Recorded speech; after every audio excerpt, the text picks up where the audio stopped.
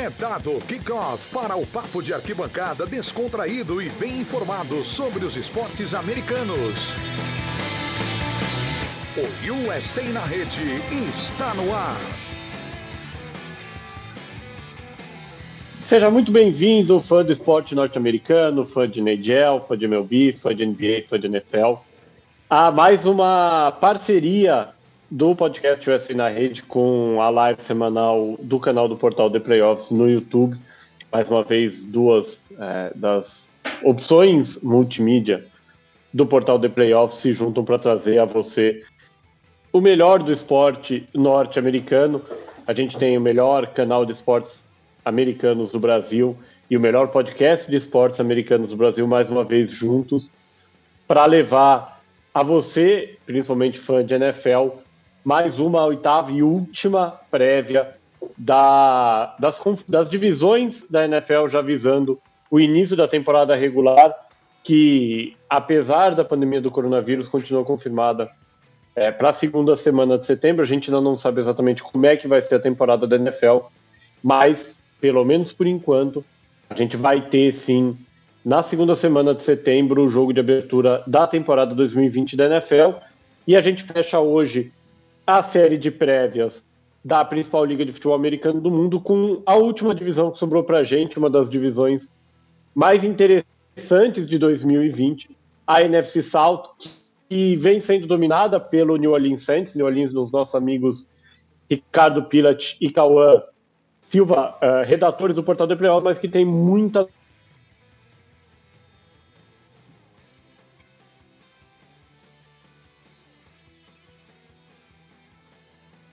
Acho que perdemos o nosso querido Gabriel Mandel.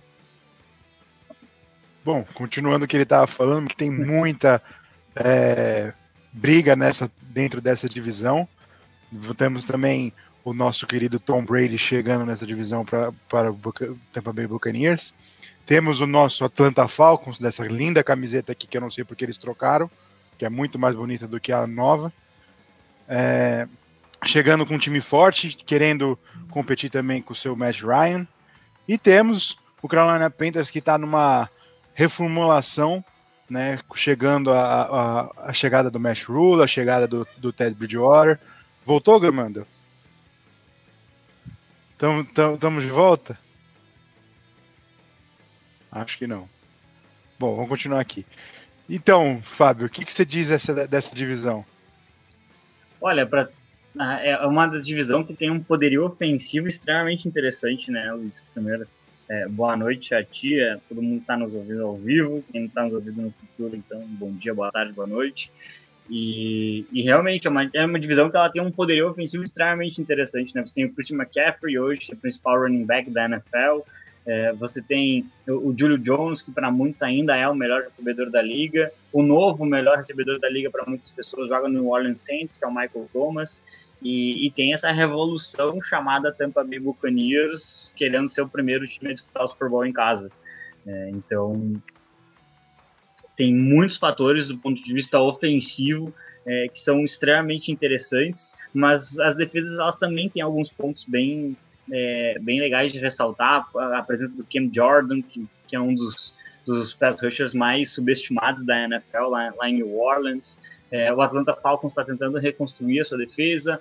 No Carolina Panthers a gente teve um draft inteiramente de jogadores defensivos, né? Então, a defesa do Tampa Bay Buccaneers é uma defesa que tem um front muito forte e uma secundária que fica deixando um pouquinho a desejar, mas acho que é uma divisão que vai ter jogos muito, muito, muito interessantes. Se eu não estou enganado, logo na semana 1 a gente tem Tom Brady versus Drew Brees, então a gente já começa pegando fogo, né? Para alegria, eu vou começar já com um comentário mordaz, né? Para alegria do Ricardo Pilat e do Cauã Silva, aconteceu comigo a mesma coisa que acontece no New Orleans Saints nos playoffs. Eu caí, mas já voltei. e como o Luiz e o Fábio me substituíram aqui. Ele vai cair de novo. Ele tá bem baseado no depois desse momento. Pois é. Depois desse momento cômico, a gente começa a divisão, como a gente fez em todas as outras 7 divisões, com o time que conquistou a NFC South em 2019, conquistou em 2019, 2018 e 2017, o New Orleans Saints do Drew Brees. E a pergunta é direta para vocês. Assim, New Orleans não teve muitas perdas, especialmente em seus principais jogadores. Tem o reforço do Emmanuel Sanders. O New Orleans Saints tem o melhor elenco da NFC e é o favorito da NFC para chegar ao Super Bowl.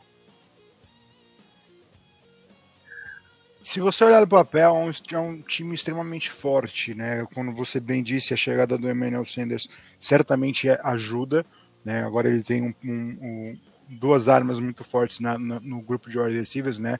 Com o Michael Thomas, que discutivelmente é um dos melhores receivers da liga, e o Emmanuel Sanders, que apesar de nunca ter sido um grande número 1, é um excelente recebedor, fez sucesso por onde passou, jogou Super Bowl em todos os times que passou e espera com certeza jogar mais um Super Bowl no seu novo time. Tem uma linha ofensiva que foi reforçada, e eu acho isso excelente, principalmente quando você tem um Drew Brees numa idade já avançada, possivelmente na parte final da sua carreira. A chegada do Cesar Ruiz no draft é uma excelente chegada, e tem uma defesa forte também, então eu acho que não tem como o New Orleans Saints não ser um dos favoritos da NFC a chegar no Super Bowl. Eu não sei se é um melhor grupo, o melhor time da NFC. A NFC realmente tem algumas equipes muito qualificadas, mas o New Orleans Saints, se você somar questão de comissão técnica, ele com certeza tá na parte de cima. Eu vejo que o Drew, obviamente a gente sempre começa falando no Drew Brees, porque ele é um quarterback de exceção, né, um futuro Hall da Fama, mas ele tem muitas peças que fazem essa engrenagem andar de uma maneira melhor. Eu gostei muito da evolução que o Jared Cook teve dentro do playbook do Sean Payton ao longo da temporada. A primeira metade ele acabou ficando devendo, e depois ele evoluiu com a equipe, foi uma peça importante na parte final. E essa defesa provavelmente é uma das melhores defesas daquelas que a gente não fala tanto. Tem a presença do Marshawn Lattimore, tem o Cam Jordan, como eu falei, e tem linebackers muito precisos, e apesar da fama, em virtude daquele tackle perdido no milagre de Minneapolis, eu gosto da presença do Marcus Williams, e acho que ele pode se desenvolver bastante com o retorno do Malcolm Jenkins, né, que é uma figura que vai trazer uma liderança, uma experiência bem interessante para essa defesa. O New Orleans Saints, ele entra mais uma vez como favorito, e ele vai precisar espantar o fantasma da pós-temporada para conseguir dar um bicampeonato do Drew Brees.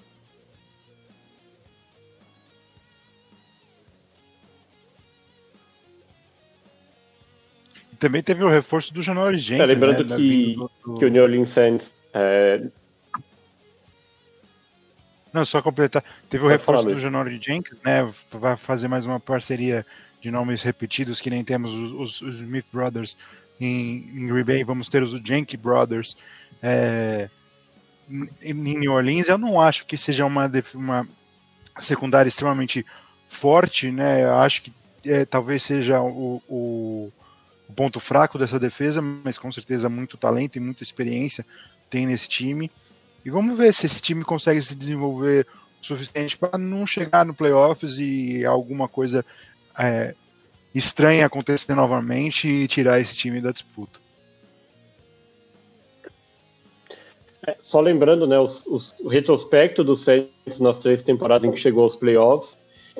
Em 2017, o que muita gente, para mim, erroneamente chama o milagre de Minneapolis. Na verdade, eu chamaria de a falha grotesca de Marcus Williams, porque claramente foi um tackle errado. Um tackle errado que custou ao Saints a chance de disputar o Super Bowl. Vamos ser honestos. O passe para o Stephon Diggs foi maravilhoso, mas se o Marcus Williams não tenta taclear o Gasparzinho que ele encontrou ali, o Diggs seria tacleado dentro de campo e acabaria o jogo. Verdade. Em 2018, né, no janeiro de 2018, referente à temporada... Aliás, janeiro de 2019, referente à temporada 2018. Isso. O time perde para o Los Angeles Rams na prorrogação no NFC Championship Game. E Agora, em janeiro de 2020, referente à temporada 2019, o time perde para o Minnesota Zebras e acaba, na verdade, o Los Angeles Zebras e depois o Minnesota Zebras de novo, né? Exato. É um time que assim, não sei se vocês concordam, mas não é que teve qualquer demérito, lógico. Poderia ter ganho o jogo sem depender de lances duvidosos, etc, mas não é um time que perdeu porque jogou mal, ou um time que perdeu sem fatores paranormais, entre aspas, é possível dizer isso nas 3 temporadas de playoffs. Ou seja, é um time que já mostrou que está pronto para ir para o Super Bowl. Mas aí eu vejo um desses jogos eu vejo como uma exceção. A primeira eliminação para o Minnesota Vikings, por mais que você estivesse enfrentando uma defesa de exceção, uma defesa de elite, que é a defesa do Mike Zimmer lá em Minnesota, o New Orleans Saints teve uma partida ofensiva péssima naquele jogo. Se eu não me engano, a primeira pontuação do Saints naquela partida foi no meio do terceiro quarto. Então, assim, tudo bem, o time conseguiu virar, e aí teve o erro do Marcus Williams, mas se o seu ataque só pontua no meio do terceiro quarto, eu acho até um pouco... um pouco demais você esperar que a sua defesa vá resolver. No caso, a defesa acabou entregando naquele jogo por conta de um tackle errado, mas foi uma partida ruim, na minha opinião, do ponto que sempre tem sido forte nos times do Sean Payton. No ano seguinte teve aquela polêmica de arbitragem, um erro bastante grave, e ano passado a impressão foi que os Vikings estavam mais preparados para a partida. E isso é assustador, isso é um pouco assustador na minha opinião, porque os Saints eles foram dominantes durante a temporada regular, eles perderam o privilégio de descansar na primeira rodada por uma questão de critérios de desempate em relação aos Packers, e isso acabou custando a sobrevivência na própria pós-temporada. Fica um pouco mais complicado esse ano com a presença de Tom Brady e a volta do Rob Gronkowski e esse novo Tampa Bay Buccaneers que está surgindo, mas o ano começando em 2 semanas praticamente, em termos de futebol americano, eu ainda vejo o New Orleans Saints algumas jardas à frente dos adversários dentro da divisão. Sem sombra de dúvidas, é um time que é extremamente bem treinado, como o Fábio já tinha dito, pelo Sean Payton, e você não pode tirar, descontar, achar que esse time não tem chances enquanto eles tiverem Drew Brees como quarterback, né? Talvez seja um pouco mais complicado se algo acontecer com o Drew Brees, alguma lesão, e aí tiver que entrar o Jameis Winston, aí a situação fica um pouco mais difícil, por mais que o Sean Payton seja um excelente head coach, aí a situação realmente ficaria difícil, mas vendo seus titulares, com todo mundo saudável, eles tiveram corte do Nigel Bradham hoje, né? Então, exato. Se você olhar o depth chart e tentar entender por que isso aconteceu, provavelmente deve ter acontecido alguma coisa mais extracampo, né? O Bradham tem algum histórico de problemas em vestiário, isso certamente deve ter influenciado, mas o Zac Baun deve ter feito algum impacto nos primeiros treinos que deixou o time confortável em cortar o Bradham, e aí você vê que tem mais talento chegando nessa equipe. A gente não sabe exatamente se o Baum ou o Ruiz, que foram as principais escolhas do último draft, vão surtir efeito, mas se surtirem, com certeza é um time que chega muito, muito forte nessa temporada.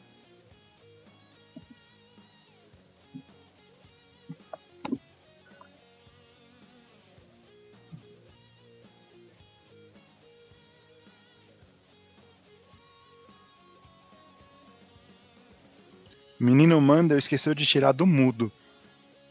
Tá bem hoje. Manda trocou de fone aqui, não adiantou. Eu tô aprendendo. Eu tô aprendendo o playbook hoje. A gente teve uma mudança de quarterback.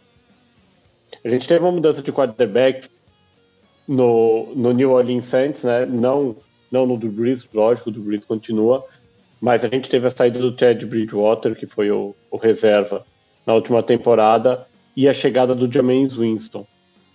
Na visão de vocês, primeiro, o Jameis Winston continua em New Orleans em 2021, e mais importante, o Drew Brees continua na NFL em 2021, ou essa é a última temporada do Drew Brees no Saints e na NFL? Sinceramente, eu acho que só o Drew Brees vai poder responder certamente com essa resposta. Eu já achava que o último ano era o último ano dele, que ele teria se aposentado nessa off-season, e por isso eu visava o New Orleans Saints buscando o Jordan Love antes da decisão do Brees de continuar. Com o Drew Brees continuando mais esse ano, eu acredito que aí o planejamento do Jordan Love não seguiu para frente. O time resolveu disputar, montar um time para tentar vencer com o Drew Brees. Se você vê as declarações, toda essa situação de decisão para agora ou não do Drew Brees, dá a entender que se não é o último, é um dos últimos. Se não parar nesse ano, vai parar no próximo, no máximo mais 2 anos, e é onde eu questiono se o New Orleans Saints já deveria estar buscando uma opção de quarterback. Dizem que o Taysom Hill pode ser essa função, mas eu não acredito que se o Taysom Hill fosse realmente o quarterback do futuro da equipe, eles não teriam trazido o Jameis Winston, que pode sim ficar como o QB do próximo ano, até porque se tudo der certo, o New Orleans Saints não vai ter uma posição muito fácil no draft para conseguir um quarterback novo. Então é plausível eles esperarem que o Jameis Winston fique em 2021 e seja o quarterback de 2021 em caso de aposentadoria do Drew Brees. O Brees, ele parece para mim um daqueles casos em que o quarterback, não só o quarterback, mas o jogador, ele sente que o grupo é qualificado o suficiente para ser campeão, então vale sacrificar mais um ano, vale estudar mais um ano, se preparar e passar por toda a rotina exaustiva de um jogador de futebol americano profissional e tentar ganhar mais um Vince Lombardi. O grupo, desde aquele draft muito bom de 2017, da reformulação da equipe, os Saints, eles são times, ele formou times capazes de vencer nesses 3 anos, e o time que vai entrar nessa temporada também é capaz de vencer, mesmo ela sendo uma temporada bastante atípica. Acredito assim, se o Saints for campeão, o Drew Brees 100% de certeza ele para. Se o Saints não for campeão desta vez, eu já estou achando que sim, uns 80% de chance do Drew Brees se aposentar igual, e aí o próximo quarterback de New Orleans é difícil de prever. Eu não confio nada no Jameis Winston. Os Saints jogam na mesma divisão que eles, sabem que não dá para confiar muito na precisão do jogador, mas tem alguém que é bom o bastante para corrigir os erros ofensivos. Se alguém é Sean Payton, né? Então eles poderiam apostar um pouco no Winston e ver o que conseguem extrair desse jogador. Você não acredita que talvez a forma de jogar, né, o quanto ele vai conseguir render em 2020 possa influenciar na decisão de aposentadoria? Porque eu tenho certeza que a questão da lesão, de ter perdido alguns jogos, já de não ter rendido da mesma forma que rendeu em outros anos, né, pós-lesão, eu acredito que isso entrou na conta que ele fez esse ano de aposenta ou não, e olhar por time, ver se esse time ainda pode levá-lo a algum lugar, né, pode ajudá-lo a vencer de novo. Com certeza eu acho que se ele tiver um ano pior ou uma outra lesão, a gente sabe muito bem que toda hora, uma hora ou outra, o corpo vai entregar, né, como aconteceu com o Peyton Manning em 2015. O Peyton Manning deu a felicidade de ter uma grande defesa que o levou para o Super Bowl. Mas se chegar alguma situação perto dessa, você não acha que ele aposenta independente do resultado da temporada? É complicado prever, né? Porque eu fico pensando assim, se o Drew Brees ele chega no Super Bowl e perde, realmente, ele esteve ele esteve muito próximo do título, então isso pode ser motivante, pode ser um fator que ele precisa para sacrificar tudo mais um ano. Mas a impressão que deu depois de toda essa pós-temporada, considerando essa lesão que você mencionou, que tirou ele, colocou o Bridgewater por alguns bons jogos, realmente dá áreas de ser uma das últimas temporadas do Drew Brees. Para mim isso é uma tristeza gigantesca, eu adoro ver o Drew Brees jogar. Ele não joga contra o meu time com frequência, então é uma coisa que para mim não tem tanto problema. Só que assim, do ponto de vista do Winston para chegar e substituir o Brees, eu vejo que tem uma mudança de perfil muito grande nos quarterbacks. Não é só uma mudança de qualidade, mas tem quarterbacks que não são tão bons quanto o Drew Brees, mas eles não arriscam tanto a bola quanto o Jameis Winston. E eu acho que esse ataque do Saints, mesmo com toda essa qualidade que tem, e mesmo com toda a estruturação que o Sean Payton tem há muito tempo na equipe, eu não consigo ver o Jameis Winston confiável o bastante para não ficar expondo a bola várias e várias vezes contra defesas extremamente qualificadas que nem eles vão acabar enfrentando. Então, é um problema bastante grave aí que os Saints já estão se deparando, que é buscar o substituto. Eu acho que a gente precisa discutir também uma situação, antes da gente continuar com a divisão, mas a diferença de tratamento que a gente viu no draft com o Drew Brees e é o tratamento que o Aaron Rodgers recebeu em Green Bay, né? São dois QBs que estão chegando na parte final da carreira, mas ainda tem extremamente talento e capacidade de disputar um outro Super Bowl e até conquistar mais um. Mas você vê o Green Bay já buscando um futuro no Jordan Love, enquanto o New Orleans Saints, que teve a possibilidade de draftar o próprio Jordan Love, escolhe reforçar uma linha ofensiva jogando com César Ruiz, que é um excelente jogador. Nós dois podemos falar muito bem, somos torcedores do Michigan Wolverines, a faculdade em que o César Ruiz fez a sua carreira no college. É um ótimo talento, para mim era um dos meus preferidos de linha ofensiva. Eu sabia que não seria muito alto. Inside OL era o melhor, né? Era o melhor, sim, disparado, e para mim era um dos melhores de linha ofensiva em geral, assim. Eu gostava mais dele do que alguns tackles que saíram dentro do top 10, não desmerecendo os jogadores que saíram mais alto, mas eu sei muito bem que o Ruiz só saiu para baixo e caiu no New Orleans Saints porque ele é um center. Se ele fosse um left tackle, ele com certeza teria saído dentro do top 5. Talvez merecia um pouco. O Ruiz era um cara que poderia ter sido considerado ali na escolha 19, né? Que o Miami Dolphins acabou escolhendo o Austin Jackson. O Ruiz talvez tivesse sido considerado ali, talvez tivesse sido até uma escolha um pouco mais coerente na construção de uma linha ofensiva. Se ele jogasse de tackle, com certeza teria sido uma opção do Miami Dolphins. E não tenho o que falar.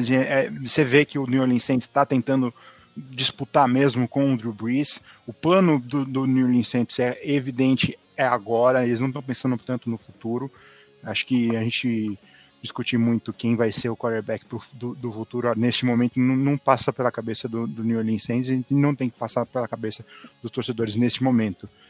A janela provavelmente vai fechar em breve, então depois da aposentadoria do Brees provavelmente vem uma reformulação nesse time novamente, mas nesse momento o Saints vem para brigar. E esse ponto que você trouxe, Luiz, é um ponto bastante interessante, até se você for ver que o Aaron Rodgers ele é mais novo que o Drew Brees, e em tese a gente imagina que ele vai ter mais anos como profissional que o próprio Drew Brees.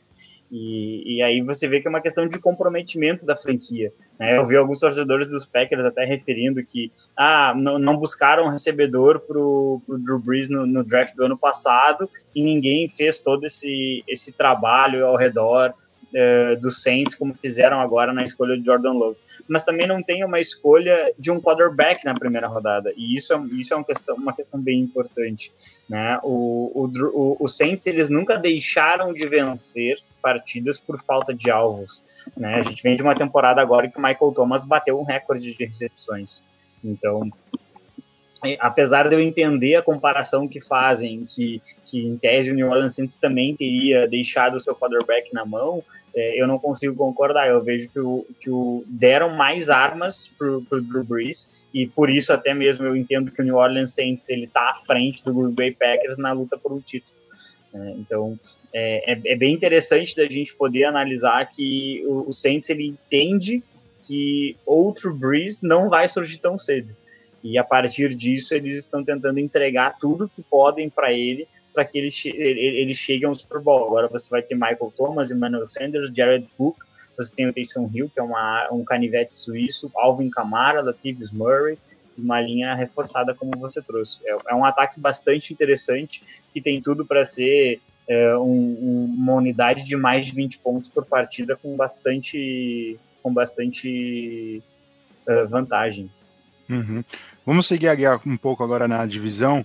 O próximo time é o Atlanta Falcons, né? Talvez o time esquecido entre os potenciais vencedores da divisão. O que você acha da direção que o Falcons levou nessa off-season? Você acha que o Matt Ryan deveria ter sido trocado ou ter iniciado o rebuild, ou a opção de ainda desfrutar foi correta? Então, eu tenho algumas opiniões. O pessoal diz que é polêmico, né? E não é polêmico, é uma questão puramente do ponto de vista de negócios, né? Que a NFL é um negócio, por mais que a gente ame algumas franquias, odeie outras, são negócios.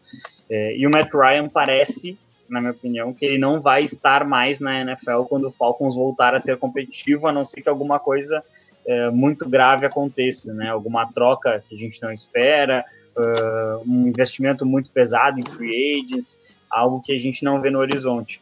E talvez hoje o Matt Ryan seja um dos melhores quarterbacks da liga, daqueles que não tem uma chance de lutar por um Super Bowl, pelo menos não onde ele está. Então você pega esse jogador e coloca numa franquia que estaria disposta a pagar caro por um quarterback, e talvez você conseguiria capitalizar bastante. Então, eu entendo que se você consegue fazer uma troca num safety por 2 escolhas de primeira rodada, que nem o Seattle Seahawks pagou agora há pouco, o Matt Ryan ele vai valer muito mais. Por mais que ele já tenha uma idade bem mais avançada, um contrato mais caro, ele é um quarterback que tem um rendimento inacreditável, né? Já foi MVP de temporada regular. E então, assim, você bota ele hoje no Indianapolis Colts, e você com certeza vai pensar nesse time como um time de Super Bowl. Ele vai ser um time que vai disputar com Patrick Mahomes e Lamar Jackson pela conferência. Eu sigo com problemas técnicos e na luta aqui para conseguir atrapalhar um pouco a conversa do Luiz e do Fábio.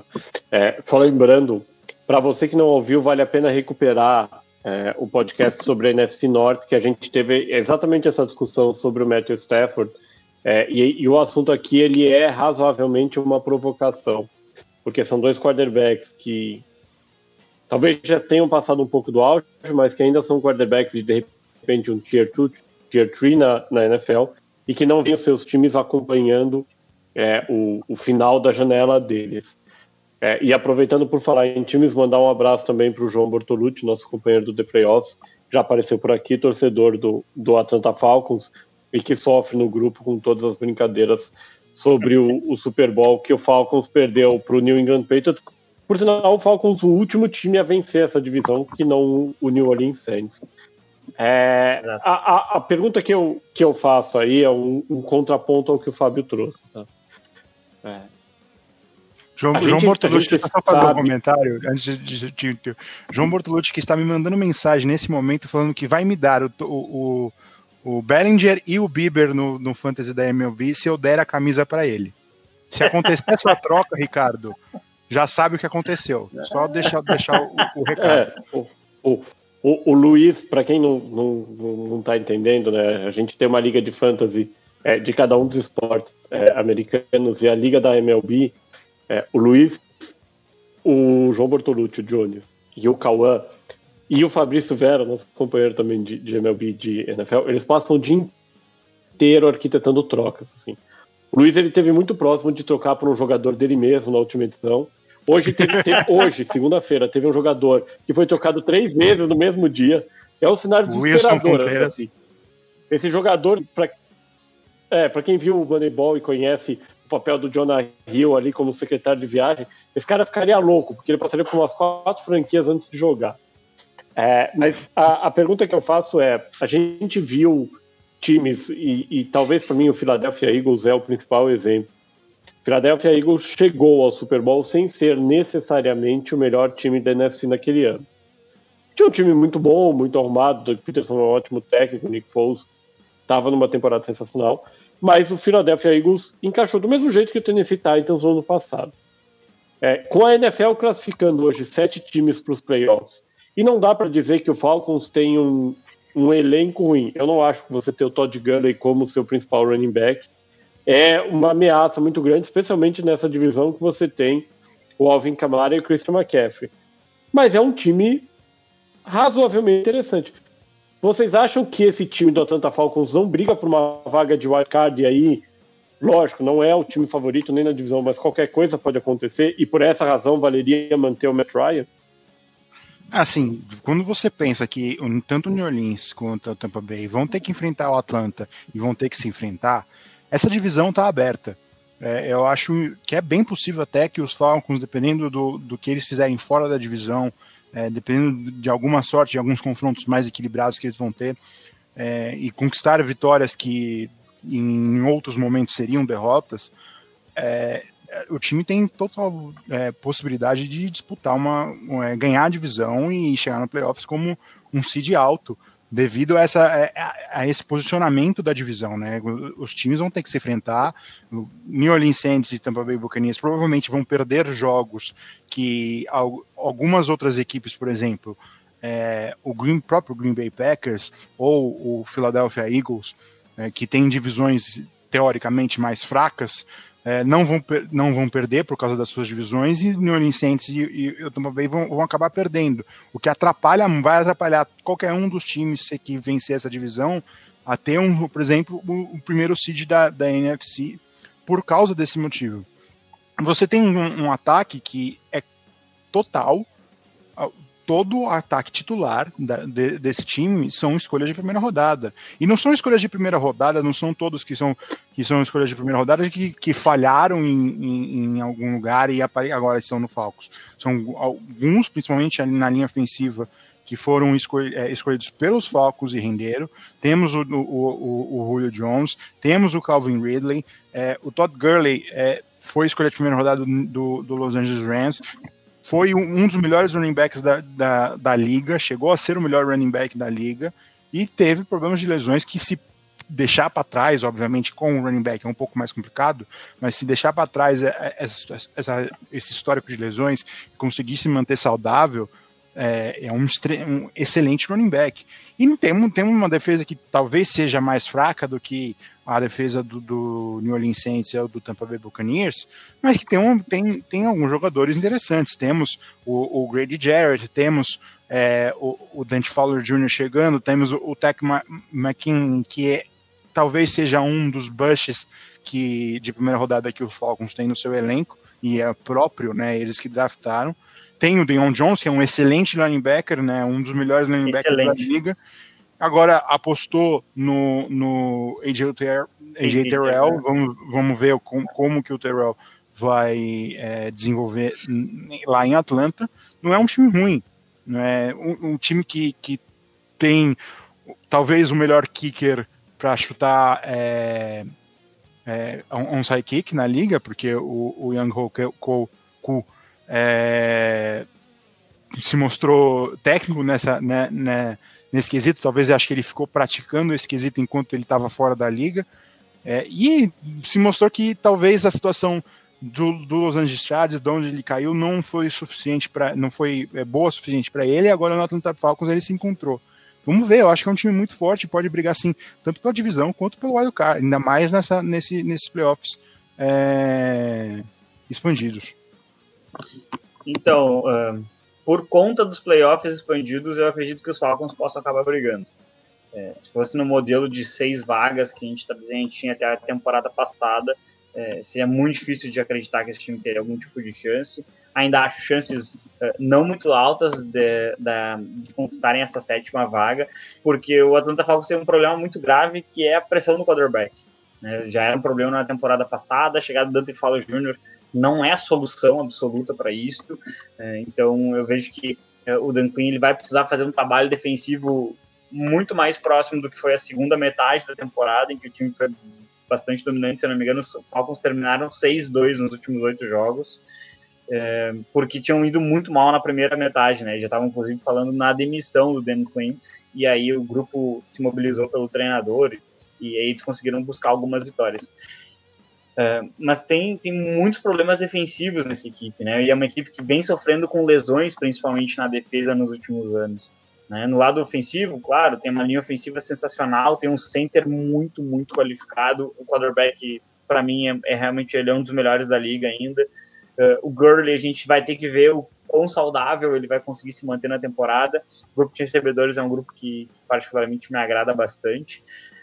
Mas aí a gente vai olhar o calendário do Atlanta Falcons. Eu peguei aqui o calendário para a gente dar uma olhada, e o Falcons ele tem no horizonte dele esse ano 2 vezes Drew Brees, 2 vezes Tom Brady, 2 vezes a dupla uma vez a dupla Von Miller e Bradley Chubb, uma vez Patrick Mahomes. Ele tem Russell Wilson, Minnesota Vikings com Dalvin Cook, aquela defesa sensacional. Ele tem Aaron Rodgers no caminho. Ele tem esse time do Dallas que provavelmente não, mas pelo menos é bem possível que tenha o Earl Thomas no caminho, Khalil Mack.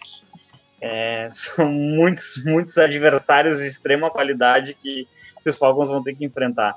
Então o calendário vem de uma maneira bastante ingrata para a franquia do Georgia, e assim, eles não vão poder perder os jogos considerados mais fáceis, ou seja, eles vão ter que varrer os Panthers na divisão, eles vão ter que vencer Chargers, eles vão ter que aproveitar cada jogo Lions para tomando vitórias e chegar, porque imagino que com 9-7 na NFC vai dar vaga de playoffs. Então você tem que ter uma campanha 3-3 dentro da sua divisão, que é uma divisão bem complicada, e buscar mais 6 vitórias no restante do calendário. O Fábio apontou, e de fato assim, o Dan Quinn balançou bastante, né? Se fosse o antigo quadro A Ponte do Rio que cai, o Dan Quinn teria ali segurado nas cordas, embaixo, tomando bolada de todo lado, e acabou resistindo. Não foi uma resistência com um grande turnaround no elenco, né? Mantiveram-se os nomes. E, por um acaso, de novo, foi a mesma discussão que a gente teve no Detroit Lions quando a gente discutia a vida do Matthew Stafford e a vida do Matt Patricia. Para vocês, depois dessa reviravolta, o Dan Quinn corre risco durante ou ao final da temporada 2020 de ser demitido? Eu acho que o único risco que ele corre é se o time ter uma temporada muito fraca, passar longe de disputar playoffs. Não necessariamente ele está vinculado ao chegar ao playoffs ou não. Bater na trave eu acho que ele ainda continua, mas se ele tiver uma temporada muito ruim, talvez brigar mais com o Carolina Panthers pela última posição da divisão do que brigar com o Tampa Bay Buccaneers e com o New Orleans Saints pelo topo da divisão. Aí sim o Dan Quinn corre um sério risco, mas de todos que correm risco na liga, talvez seja o que tem o trabalho mais seguro neste momento. Eu concordo com o Luiz, na verdade. E acho que muito vai passar pelo desempenho da equipe, nem tanto por vitórias, mas o desempenho contra esses adversários mais fortes, né? Por exemplo, se o Falcons conseguir disputar de igual para igual as partidas contra os Bucks e contra os Saints, de repente ganhando uma das 4 ou 2 das 4, isso já referenda que o trabalho ele tem um nível bom, né? A gente tem que considerar que há 4 anos, se não estou enganado, esse mesmo Dan Quinn levou o time ao Super Bowl. Tinha o trabalho do Kyle Shanahan no ataque? Tinha. Mas aquele time não era só ataque, inclusive, se eu não me engano, foi a primeira vez que o Tom Brady lançou uma interceptação em Super Bowl. Então, tem bastante mérito no lado defensivo, mas hoje falta talento, né? O Vic Beasley, ele começou como um meteoro na liga e acabou não confirmando-se depois. Recentemente, se eu não me engano, ele até não conseguiu. Ele se apresentou com atraso nos Titans. Então, você vê, infelizmente, eles perderam um belíssimo valor que tinham selecionado na primeira rodada. Os Falcons, se eles conseguirem pressionar o quarterback com as poucas peças que eles têm, esse time pode ter sucesso, mas eu não consigo ver eles conseguindo ser efetivos nessa arte. Vocês acham que está relacionado, que existe alguma relação entre permanência do Dan Quinn e permanência do Matt Ryan? Então, por exemplo, se Quinn sair, o Ryan pode ser trocado para que um novo técnico comece uma reformulação, ou o contrário, de repente o Ryan não tem a performance que quer, a gente não sabe também o que vai acontecer com o Julio Jones, pede para ser trocado e aí o Dan Quinn pode sair? Acho que está mais relacionado com a saída do Quinn, seria o posicionamento do draft do Atlanta Falcons para definir se o Matt Ryan vai sair ou não.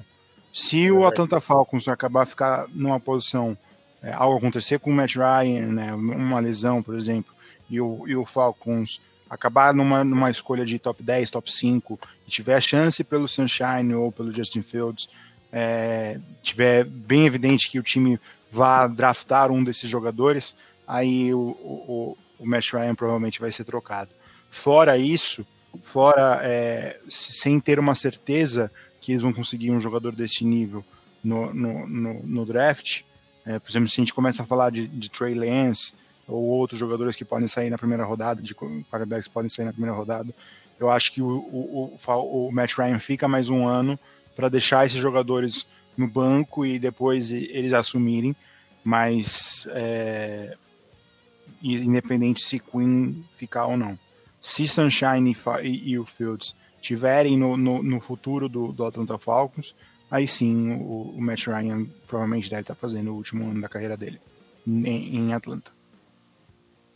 Eu acho um pouco mais complicado para a gente projetar a questão de draft, né? Justamente porque a gente não sabe nem se vai ter uma temporada que está programada para daqui 2 semanas. Então, questão de temporada universitária, draft, vai ficar bem difícil da gente imaginar, mas o raciocínio do Luiz ele é perfeito, né? E eu não vejo esse time do Falcons tão abaixo dos demais para ter uma campanha dentro do top 5 no draft, né? Esse ano agora que terminou, a temporada de 2019 terminou, o número 5 no draft, se eu não me engano, era o Miami Dolphins ou Los Angeles Chargers, e eram times com 4 ou 5 vitórias. Eu acho que o Atlanta Falcons é um time que vai ter um número acima desse, então eu não consigo ver eles ficando ali na parte mais alta do draft, a ponto de você ter que pagar pouco por um trade-up ou garantir um quarterback de sua preferência.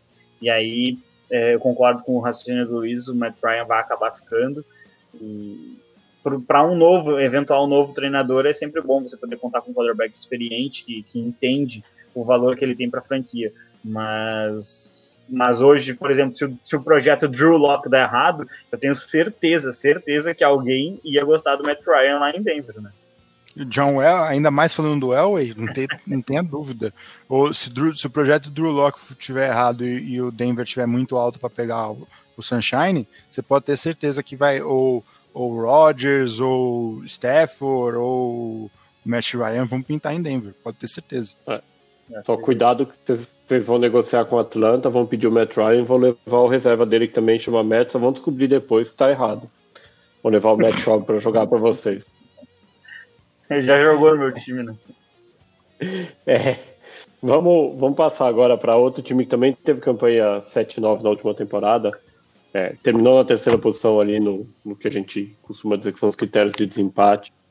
Mas teve, sem dúvida, das 32 franquias, a intertemporada mais midiática, talvez mais inesperada um ano atrás, e que tem possibilidade de literalmente revolucionar o futuro do time, da franquia, em vários aspectos, incluindo até o aspecto de mídia mesmo, que é o Tampa Bay Buccaneers.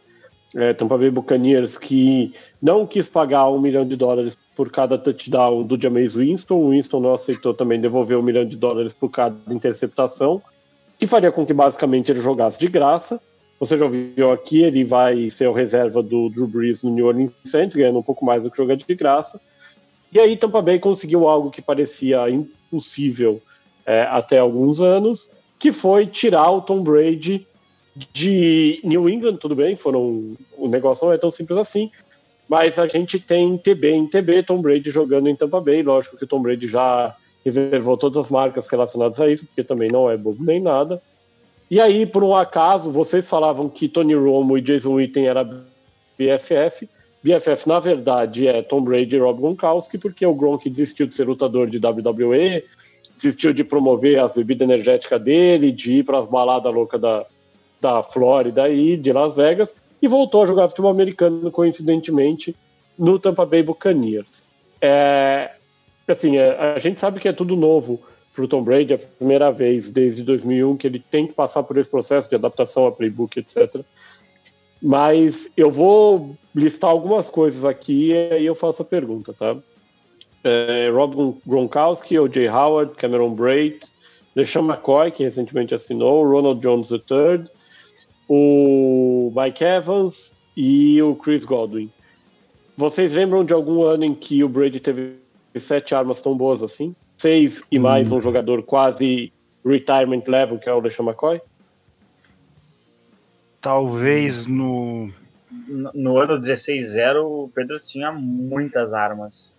Inclusive tinha o Randy Moss naquela época, né? Que é o que vale por 2.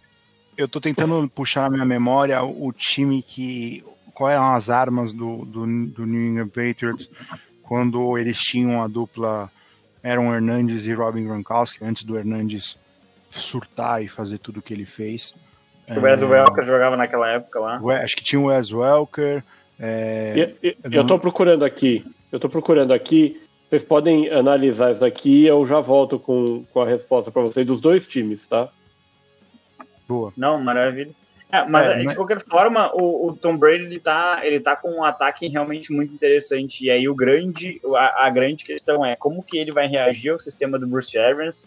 Né? O Bruce Arians tem uma marca que, para quem é fã do Tom Brady ou para quem é fã do Tampa Bay Buccaneers, que é um número que cresceu bastante esse ano, é uma marca que assusta um pouco, né? Geralmente o primeiro ano de um quarterback com Bruce Arians é um ano de muitas interceptações. Isso não vale só para o Jameis Winston, isso valeu para o Carson Palmer também. Óbvio que o Tom Brady está muito acima desses jogadores, ele cuida muito melhor, protege muito melhor a bola, mas ainda assim vai ser um choque, né? De um sistema que era feito para o Tom Brady, vai ser idealizado por uma mente que não trabalha com ele há 20 anos, como o Belichick trabalhava. Então eu acho que isso vai trazer, com certeza vai trazer algum tipo de desafio para ele, né? E a linha ofensiva, ela é uma linha que vale ligar um alerta, vale ligar um asterisco nessa linha. Poderia ter um pouquinho mais de qualidade, mas a capacidade de leitura do Tom Brady, se livrar da bola com muita eficiência, deve ser o suficiente para compensar um pouquinho de falta de qualidade nessa unidade. Então, Tom Brady está pronto para disputar um Super Bowl em casa. Na verdade, eu não concordo tanto na parte da linha ofensiva. Eu acredito que, na minha opinião, é uma excelente linha ofensiva. É uma linha ofensiva que é até desvalorizada do que ela deveria valer. Tem ótimos jogadores como Ali Marpet, eu gosto do Alex Capa e gosto do Donovan Smith. E eles draftaram o Tristan Wirfs, então botaram um reforço nessa linha, visivelmente pensando na chegada do Tom Brady. E Tom Brady, por mais que vai ter esses percalços de adaptação, é um QB além da sua conta, que provavelmente vai ter menos problemas de adaptar ao playbook do Arians do que outros QBs teriam. E mesmo se ele tiver, deram a ele, acho que foi até por isso que ele escolheu ir para o Tampa Bay Buccaneers e não para outros times que estavam interessados, como o Los Angeles Chargers, o Las Vegas Raiders e até o Indianapolis Colts, pelas peças que tinham lá, até a fatídica troca do Houston Texans, para mim era a melhor dupla de wide receivers da liga, né? O Mike Evans e o Chris Godwin, que para mim é melhor que o Evans até, e é bem underrated do que ele deveria ser. E agora você bota, só faltava um running back, acharam o McCoy, que por mais de ter da idade que tem, é um bom running back, eu acho que vai ser bastante efetivo. Talvez não comece como titular, porque o Ronald Jones ainda há aquela situação do time tentar apostar no Jones, mas o McCoy acho que vai ter bastantes snaps. E não sei como que o Gronkowski vai fazer, vai voltar no mesmo nível ou não, mas ele já tinha uma dupla muito boa de tight ends com o Cameron Brate e o O.J. Howard, não eram nenhum tight end de melhores tight ends da liga. O Howard até parecia quando chegou, mas ainda não desenvolveu a esse nível. Mas aí você tem Gronkowski, Howard, Brate, Evans, Godwin, McCoy, Ronald Jones se desenvolver, tem draftaram o Keyshawn Vaughn também, tem muita arma nesse time do Tampa Bay para receber o Tom Brady e fazer ele disputar além desse ano. Tem o Dare Ogunbowale também, que teve bons momentos em 2019, né? E deve ser o terceiro running back. Eu procurei aqui os depth charts de 2007 e 2012 do Patriots. O de 2007, que era o elenco do 16-0, a gente tinha basicamente o Kevin Falk e o Lawrence Maroney de running backs, o Wes Welker, o Donta Stallworth e o Randy Moss de wide receivers, Ben Watson e o Kyle Brady de tight ends. Tem mais alguns nomes aí que teria que achar, ou que depois ganharam mais destaque, mas esses foram os principais alvos. Eu acho um time abaixo do que a gente listou aqui. Em 2012, o time do Aaron Hernandez e do Rob Gronkowski era um time que não tinha muito running back. Você tinha o Wes Welker e o Brandon Lloyd, você tinha o Michael Romanawanui, que eu não sei quantos Manaus tem aqui, o Julian Edelman muito feliz por você no elenco. Que falar esse nome. Então. O Julian Edelman, você tinha o Danny Woodhead, mas tinha um papel secundário, o Kenneth Winslow também não tinha um papel tão destacado, Dion Branch no elenco. Você tem bons nomes, mas eu acho que talvez em termos até midiáticos, né, o que você tem hoje é muito melhor. E aí a pergunta que fica também, de um lado a gente tem o Brady aprendendo um novo esquema. Qual é o Rob Gronkowski que vai voltar a jogar? Eu acho que é um Gronk que vai ser o principal alvo de red zone.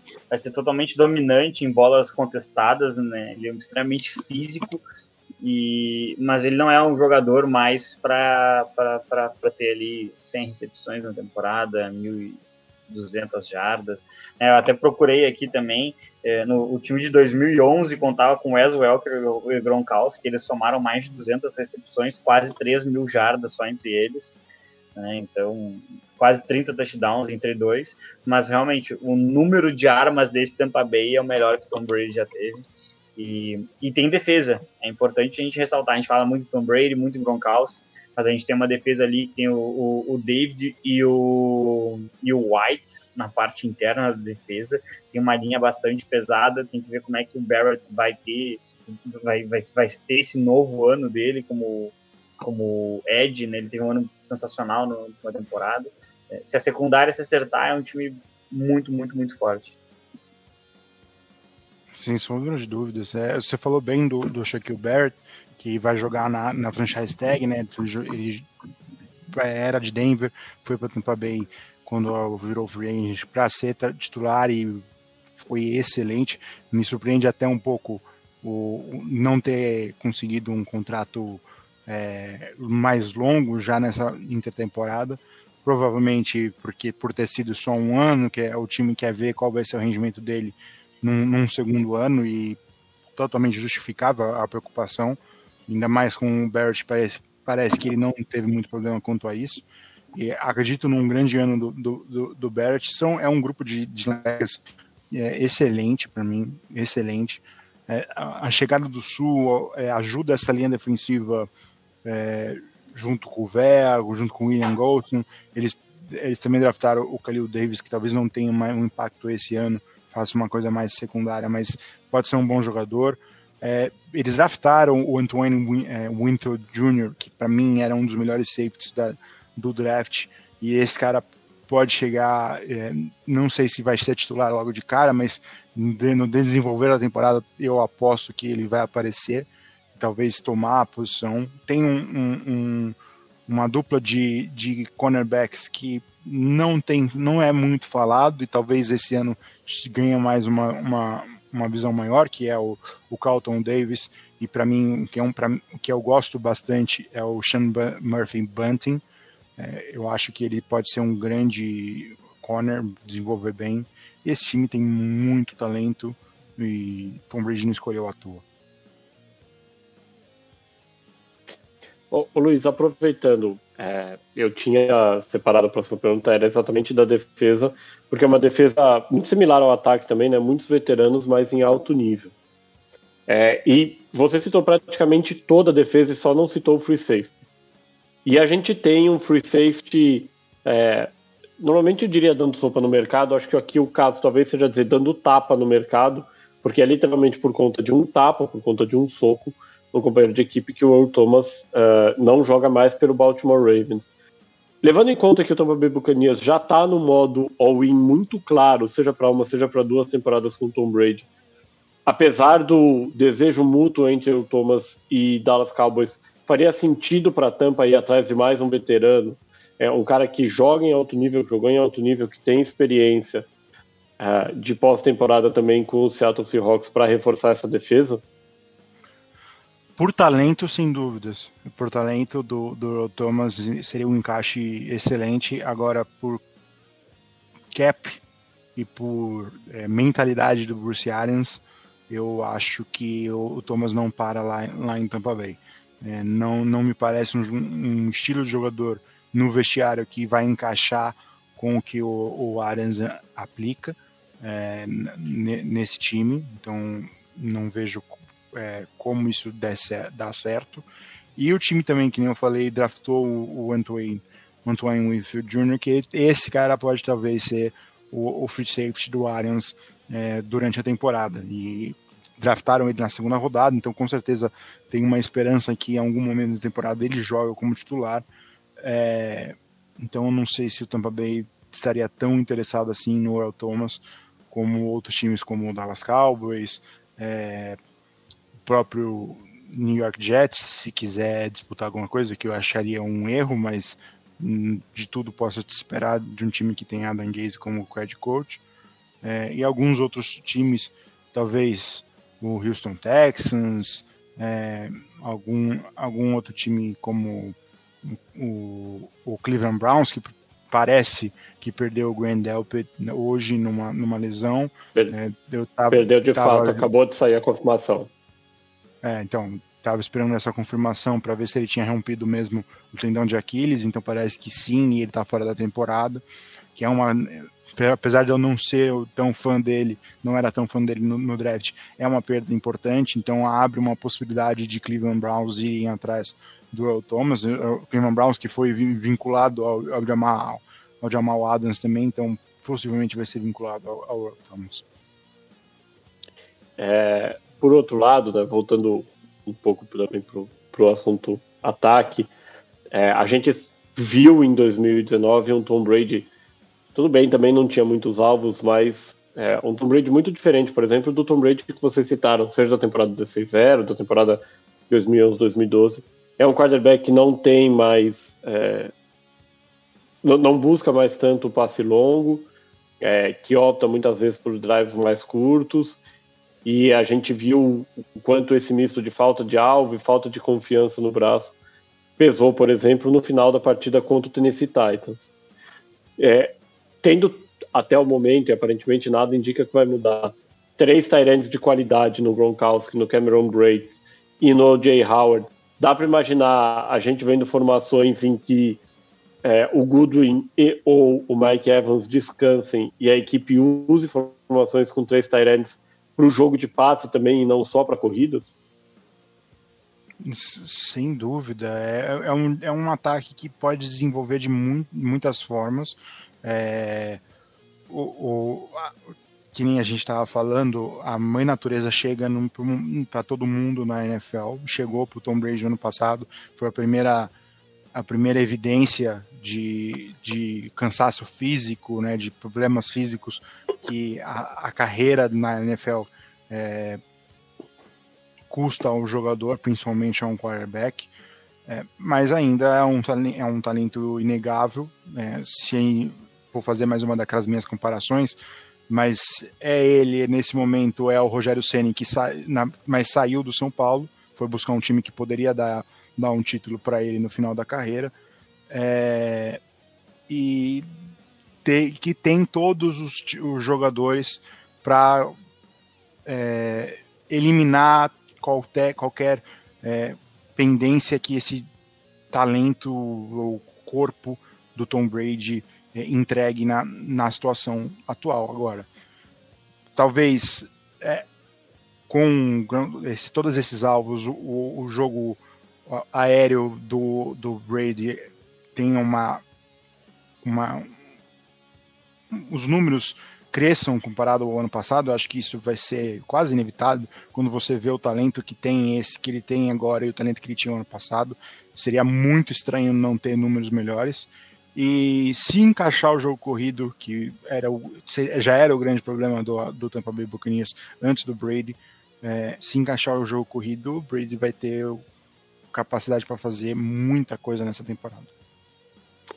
Você diria que é 100% seguro, lógico, tirando um caso de lesão extrema, né? 100% seguro que o Tom Brady volta a Tampa Bay para disputar a temporada 2021?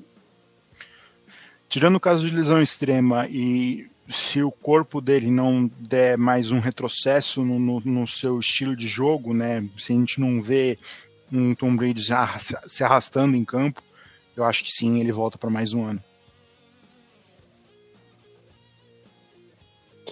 E para fechar aqui, o Tampa Bay Buccaneers é o time que talvez mais foi atrativo na off-season em termos, de novo, de mídia, e como vocês falaram, deve sim ganhar muitos torcedores, deve ganhar mais destaque. Era uma franquia que não tinha muito apelo para a televisão. Onde vocês colocariam o Tampa Bay num power ranking só da NFC hoje?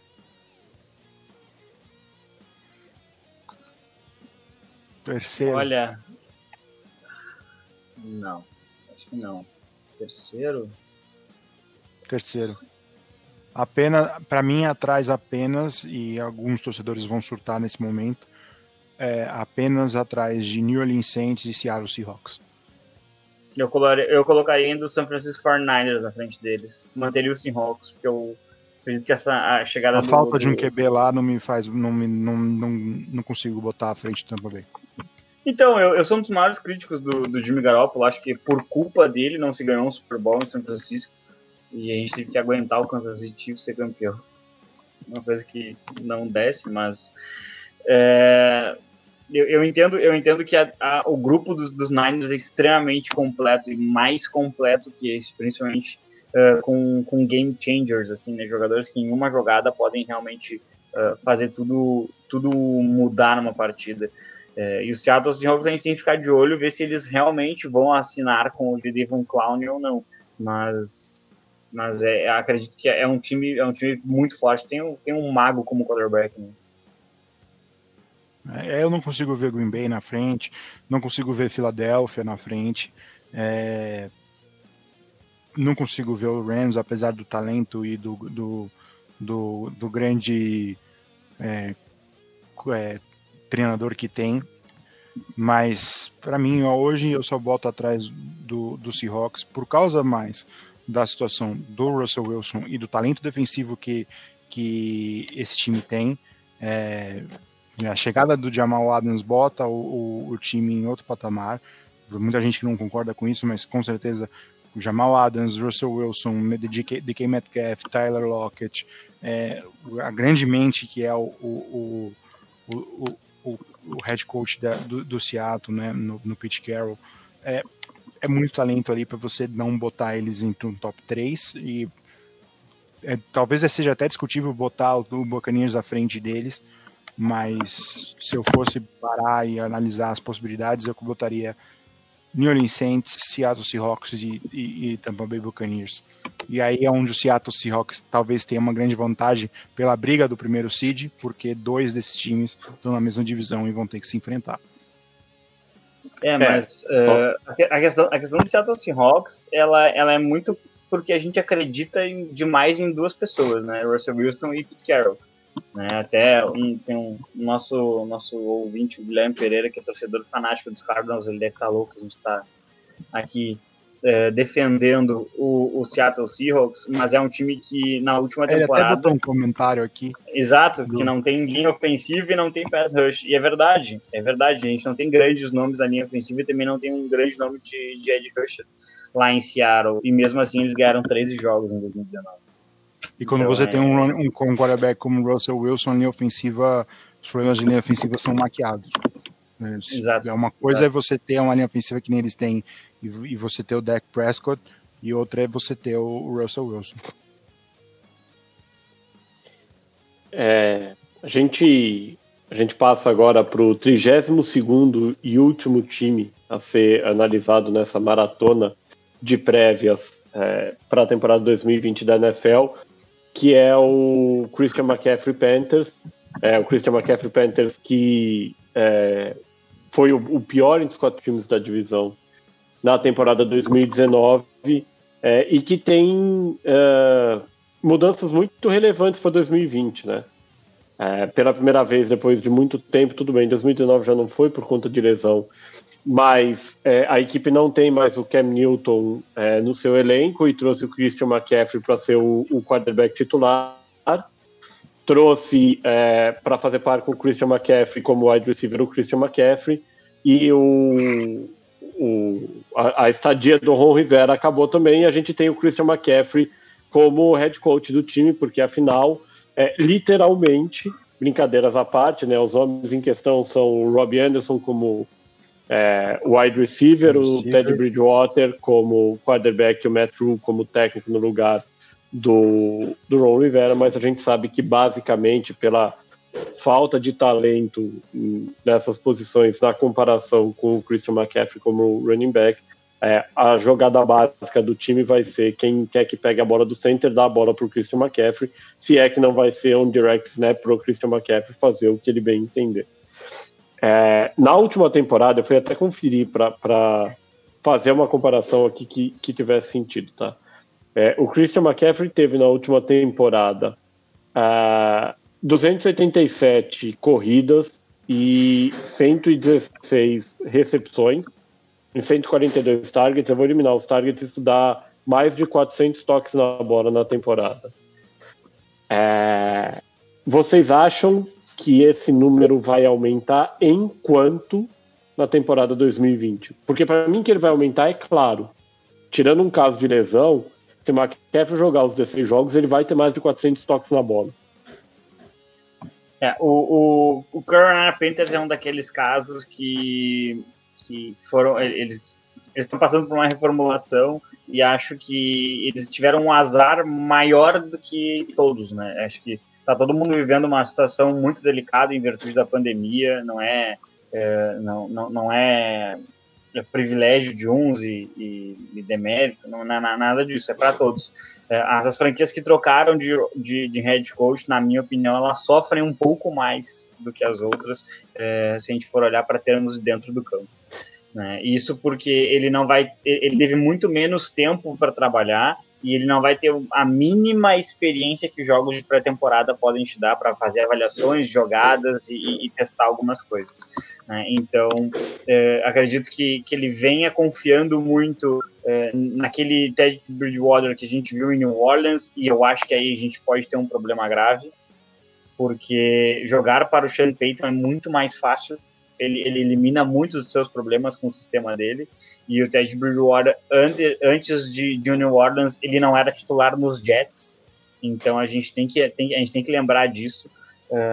Eu não sei se é a solução para a posição de quarterback, mas basicamente assim, o Christian McCaffrey ele vai ter muito mais atenção do que ele já tinha. Isso não vai diminuir a produção dele, porque ele é extremamente diferenciado. E eu vejo, o que eu vejo os Panthers fazendo é talvez variando um pouco mais as formas de utilizar ele e talvez tirando o peso de utilizá-lo em momentos-chave das partidas.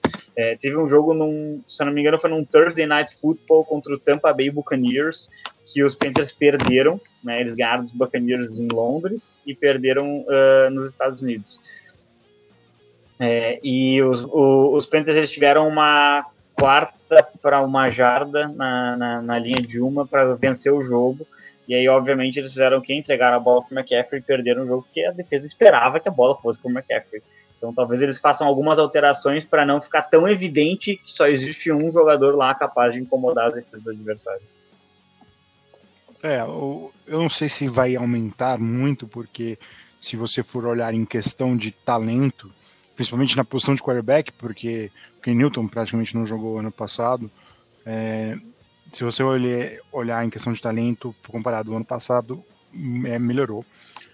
Na questão do head coach, o Rivera não era um treinador ruim, mas precisava ter alguma mudança ali, e o Matt Rhule, não estou dizendo que ele é melhor ou pior do que o Rivera, mas para mim o Matt Rhule tem um potencial gigantesco como head coach. São poucos treinadores hoje em dia que saem do college e chegam na NFL com essa pompa. O último foi o Kingsbury, mas antes disso não tinha. E o Kingsbury, talvez, sem ter provado o que o Matt Rhule provou no college. E eles, para mim, eles perderam uma grande oportunidade de draftar um QB para o futuro quando não fizeram uma movimentação para trazer o Tua Tagovailoa ou o Justin Herbert. Tudo bem que ficou bem evidente que isso não aconteceria depois da contratação do Teddy Bridgewater. Eles montaram um time para tentar vencer. Aí é o ponto a vantagem de não ter feito essa troca é porque puderam draftar jogadores para a defesa que vão ser importantíssimos, que tem o Jeremy Shinn, o Derrick Brown, escolha de primeira rodada, e o Yetur Gross-Matos, o Tim e o Gross-Matos na segunda rodada, e eles vão ser extremamente importantes. O Tim é um ótimo safety, que vai fazer aquela função de safety linebacker, corre futebol americano na veia, ele é sobrinho ou primo do Steve Atwater. Se ele tiver 1/10 do talento do que o Atwater tinha, ele vai ser um grande NFL. E talvez o ataque não seja, principalmente a linha ofensiva não seja tão forte, mas tem um time para disputar, tá em reformulação ainda.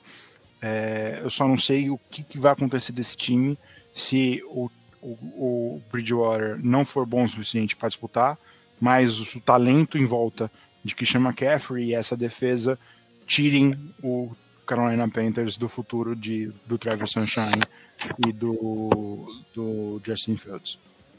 Matthew Stafford. Hoje os Panthers para mim são o segundo pior, o segundo pior prognóstico que eu imagino para a temporada é o Carolina Panthers. Pior que eles, só o Jacksonville Jaguars, na minha opinião.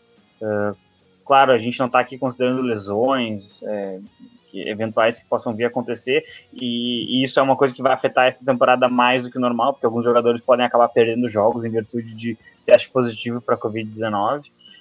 Mas esse time do Carolina, ele é um dos piores da liga, com certeza.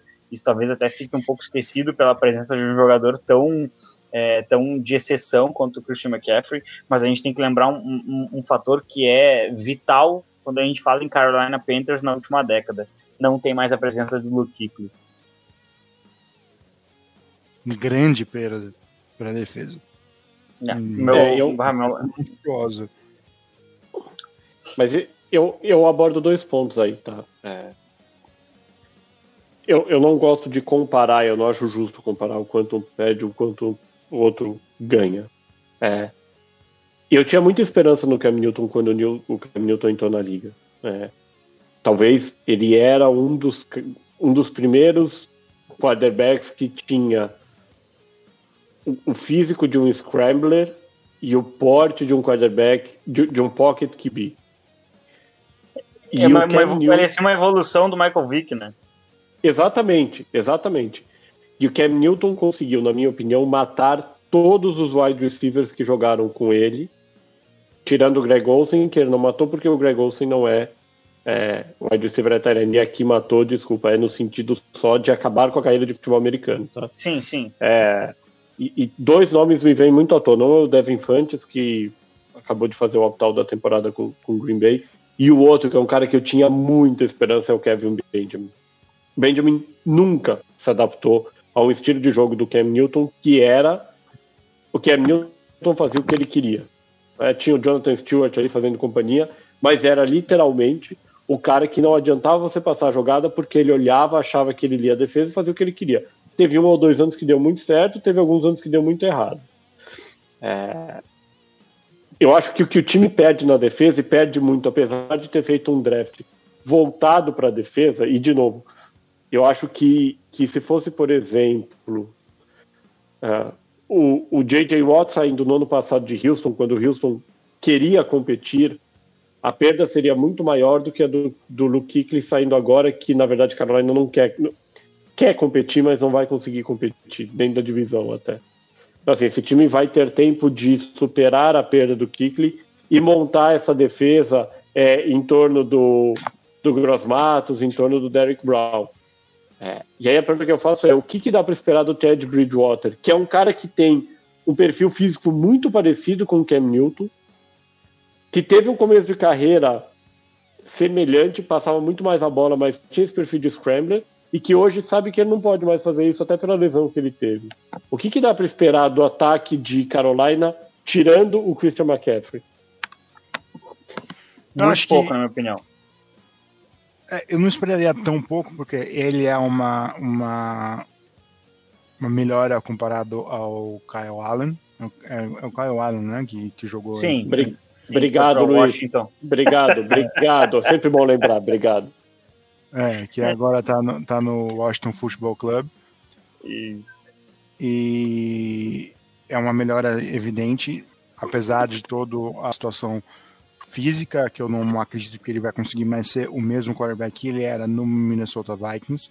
Obviamente fez substituiu muito bem o Breeze em New Orleans e por isso recebeu essa chance, mas a gente já viu várias vezes na liga jogadores que substituem algum jogador e algum quarterback de nome e aí vão para outra equipe e não vingam, não vingam. A gente viu o Matt Flynn em Seattle, a gente viu o Brock Osweiler em Houston, e a gente acha que tá vendo viu o Nick Foles ano passado no Jacksonville, tudo bem, ele teve lesão, mas quando voltou da lesão não jogou nem o mínimo suficiente para manter a vaga e foi trocado para o Chicago Bears. E acho que o próximo capítulo desses fracassos que acabam levando o time para uma reformulação e talvez dê certo, vai ser o Teddy Bridgewater. Eu não consigo ver precisão no Bridgewater, né? Porque, na verdade, assim, eu achava ele um QB interessante quando ele surgiu na liga, mas justamente pelo jogo dele ser um jogo que explorava mais de uma linha, né? Então ele passava a bola, mas ao mesmo tempo ele também ganhava muitas jardas com as pernas, e como ele perdeu essa mobilidade em virtude da lesão, que quase acabou com a carreira dele, ele fica com um jogo muito mais unidimensional, e eu acho que ele não é preciso o suficiente nas passes dele. Aí você soma isso, o fato de que, excetuando o Christian McCaffrey, você não tem um recebedor no time, né? O Christian McCaffrey vai receber, vai alinhar no slot às vezes, tudo bem, mas você não tem um recebedor no time que seja incontestável, né? Como todos os seus rivais de divisão têm, inclusive, né? Talvez tenha no DJ Moore, mas é muito pouco. Nossa senhora. Ele seria um ótimo wide receiver 2. Se você tivesse um outro cara, ele seria fantástico. Um dos melhores wide receivers 2 da liga. Só que ele virou um... Exatamente. Talvez a chegada do Robbie Anderson ajude isso, mas acho que não vai ser o suficiente. E eu imagino que seja uma defesa que vai começar num nível e vai acabar caindo ao longo da temporada, justamente por ser uma defesa muito jovem, então vai acabar somando lesões, não vai ter peças de reposição. É normal num rebuild. O que a gente mencionou bastante os rookies, né? Mas acho que quem pode também acabar assumindo um pouquinho o papel de destaque nessa unidade é o Brian Burns, né? Foi selecionado na primeira rodada do ano passado, teve uma temporada bastante interessante, anotando touchdown, inclusive, e tem que ver como é que vai ser esse desenvolvimento dele, né? O time do Carolina, eu não entendo que ele tenha a mínima chance de competir nessa divisão. E eu acho que o contrato do Bridgewater vai ser um contrato, e aí nesse ponto eu concordo muito com isso, vai ser um contrato de 1 ano, né? Eles assinaram, se não me engano, por 3 temporadas com o Ted, e eu acho que ele, na prática, vai ser um contrato de 1 ano, e depois eles vão tentar se livrar desse contrato, porque ele não tem, na minha opinião, ele não tem a qualidade necessária depois das lesões para comandar uma franquia na NFL. Eu acho que é exatamente isso. Eu vejo a possibilidade de ele ficar um segundo ano exatamente se o prognóstico de vocês se confirmar. Então, eu não acho, talvez, que Carolina vá draftar o Sunshine, porque eu acho que Jacksonville vai fazer um esforço danado para isso.